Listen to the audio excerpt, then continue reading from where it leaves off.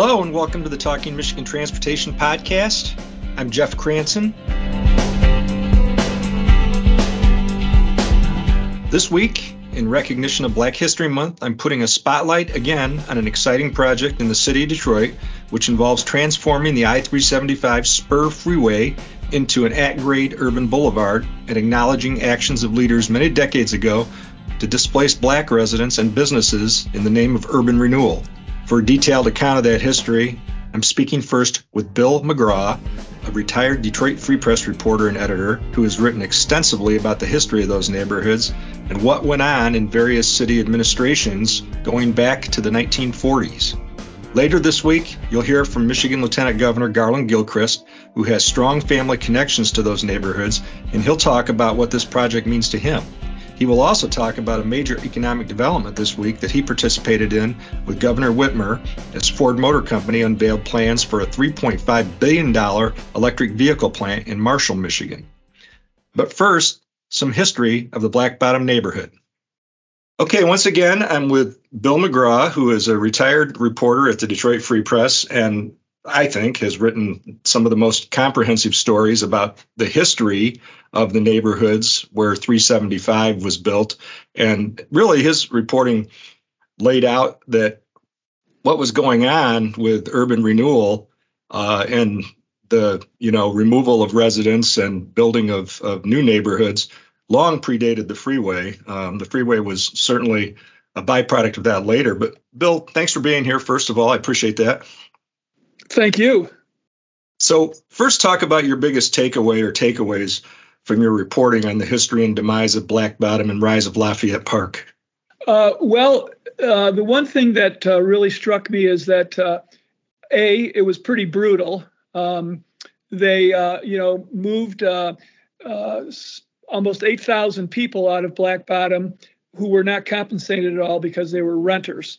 The people who owned the buildings, of course, who were mainly white Detroiters and others, were compensated. And the federal government, which provided a lot of the money, mandated that they give the people who were being moved relocation help, both money and literal help. But that never happened, or it happened very sporadically, and it didn't help most of the people.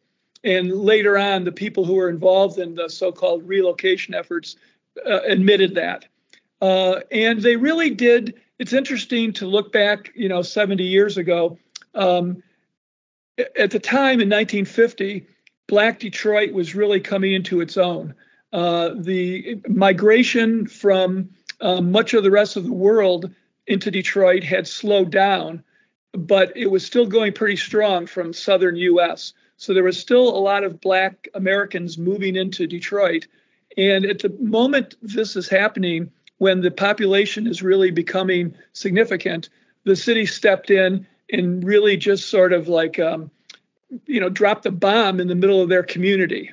So when you talk about that, the Great Migration, which obviously brought Blacks to a number of northern industrial cities, but probably none more so than Detroit because of what was going on in the auto industry and other manufacturing industries at the time, right? Exactly. And, it went on from the World War I era to really the Great Migration extended really until about 1970, when laws were passed in the South that finally started changing the South and started making life a little more acceptable for African Americans. So, that was exactly what fueled Detroit's, population. And in 1950, the population itself overall was peaking. Even though whites were beginning to move out of Detroit into the suburbs, there were still enough African Americans moving in that the population was, it basically got to about 2 million by 53 or 54. So when you talked about the housing, and we're going back really to the 40s, I mean, again, just to make this clear, this is long before there was any talk of I-375 or a new spur freeway. You're talking back to administrations of like Mayor Edward Jeffries and continuing with Albert Cobo and his continuation of what was called the Detroit Plan, right? Right. And the Detroit Plan did have freeways as a big proponent of that, a big part of that. But it was basically, what's really amazing is, so apart from the kind of brutality that went into this plan that was a result of this plan, the plan itself was really huge. And Detroit was really thinking big back literally in the middle of World War II.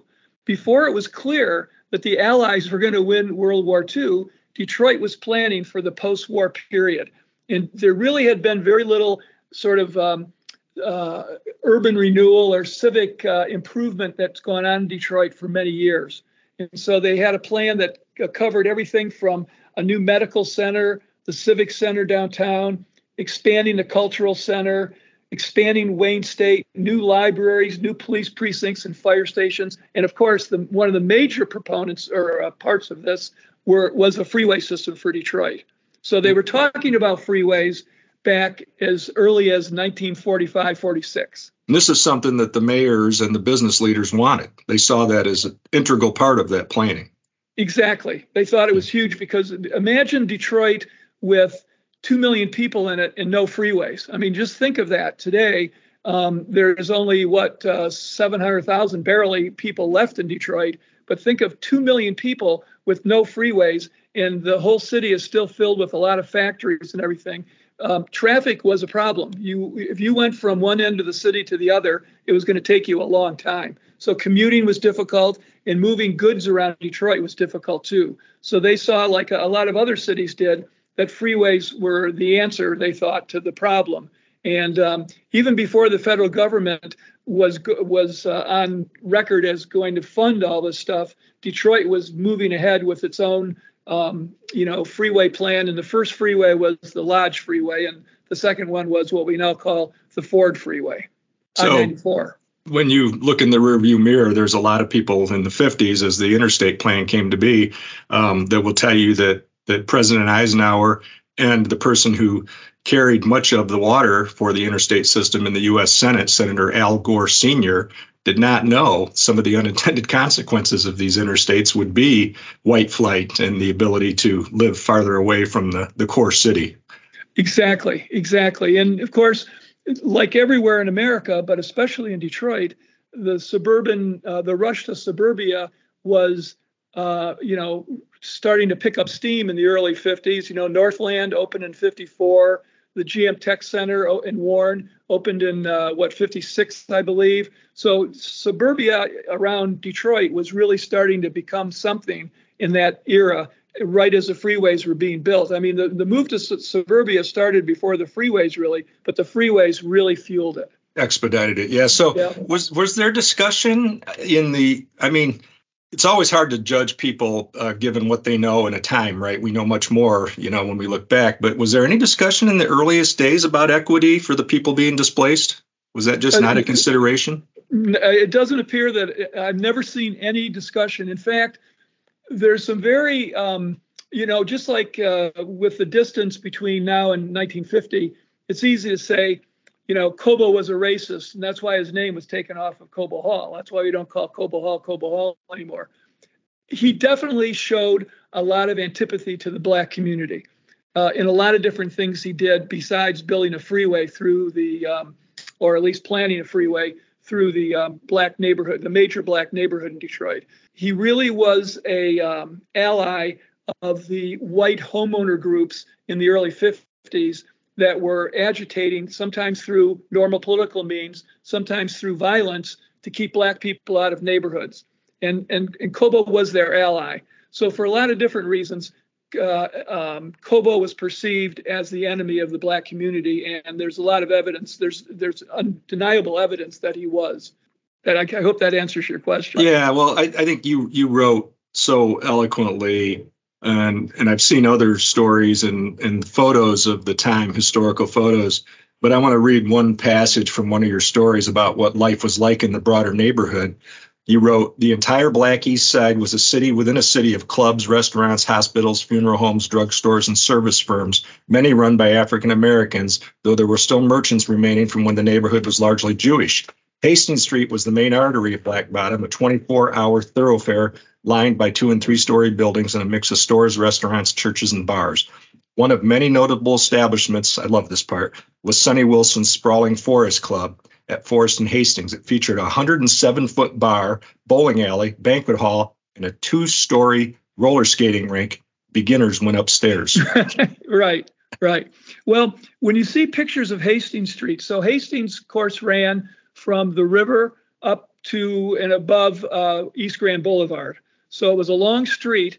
And when you look at it with those 2- and 3-story buildings, and the street was only as wide for about 3 cars barely, it was like the kind of streets you see today in Chicago and Toronto that Detroiters go to and say, wow, I wish we had a street like this, because it's filled with stores and people and activity and vitality. And that's the kind of street Hastings was. Now, Hastings was also, again, the neighborhood around Hastings was not a prosperous neighborhood in large part. It was a working poor and a kind of a poor neighborhood. So Hastings had a lot of, shady type of activity going on, too, from prostitution to gambling. So it was a big city street, and it was a very interesting street from all accounts. But in terms of the commercial uses, the way you described the vitality, it was like, setting aside the seedy parts you just mentioned, it was a modern urban planner's dream. Exactly. It's the exact kind of street that urban planners like Warren, Michigan has for years been trying to figure out how to create a downtown.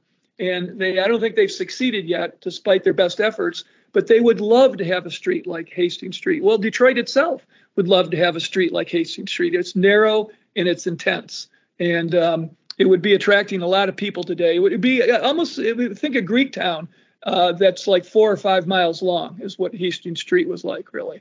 So when things kind of stalled later with this Detroit plan and the housing development, Walter Reuther stepped in and played a significant role. Can you talk about that? Right. Let's back up for a second, though, and separate the freeway from the housing plan. Okay. So back now, World War II is over. And in 1946, the mayor then, Jeffries, who's the namesake, of course, of the Jeffries Freeway, he decides that, and his successors decide that they've got to do something with the east side of downtown, this neighborhood, Black Bottom, and what we also call Paradise Valley. It's too shabby to attract the kind of development we want downtown, especially because we're putting all this money into developing downtown, our new Civic Center with Cobo and Ford Auditorium and Veterans Memorial and all this stuff. They come up with part of the Detroit plan, as you mentioned, and that was to level Black Bottom and to create housing. And so the kind of housing that they were going to put on it became a big discussion point and very contentious for many years. Should they make allowances for the people who are being moved out of it? Well, people said, if we want to attract middle class and upper middle class people, they're not going to want to live with poor black people. That was literally the argument. And so that went on for a while. Finally, they decided they were going to make what became Lafayette Park, but it took many years and many false starts. The city couldn't find a developer who thought the concept made sense financially. And then they had trouble finding the right architect. But you're right. The linchpin of this came after several years of delay. And now remember, they tore down all the buildings. So the buildings were torn down as early as 1950, 51. And the project didn't really get going till like 54, 55. So for a few years, this huge area down there was like this barren, muddy, it had a few trees, but virtually all the buildings were gone.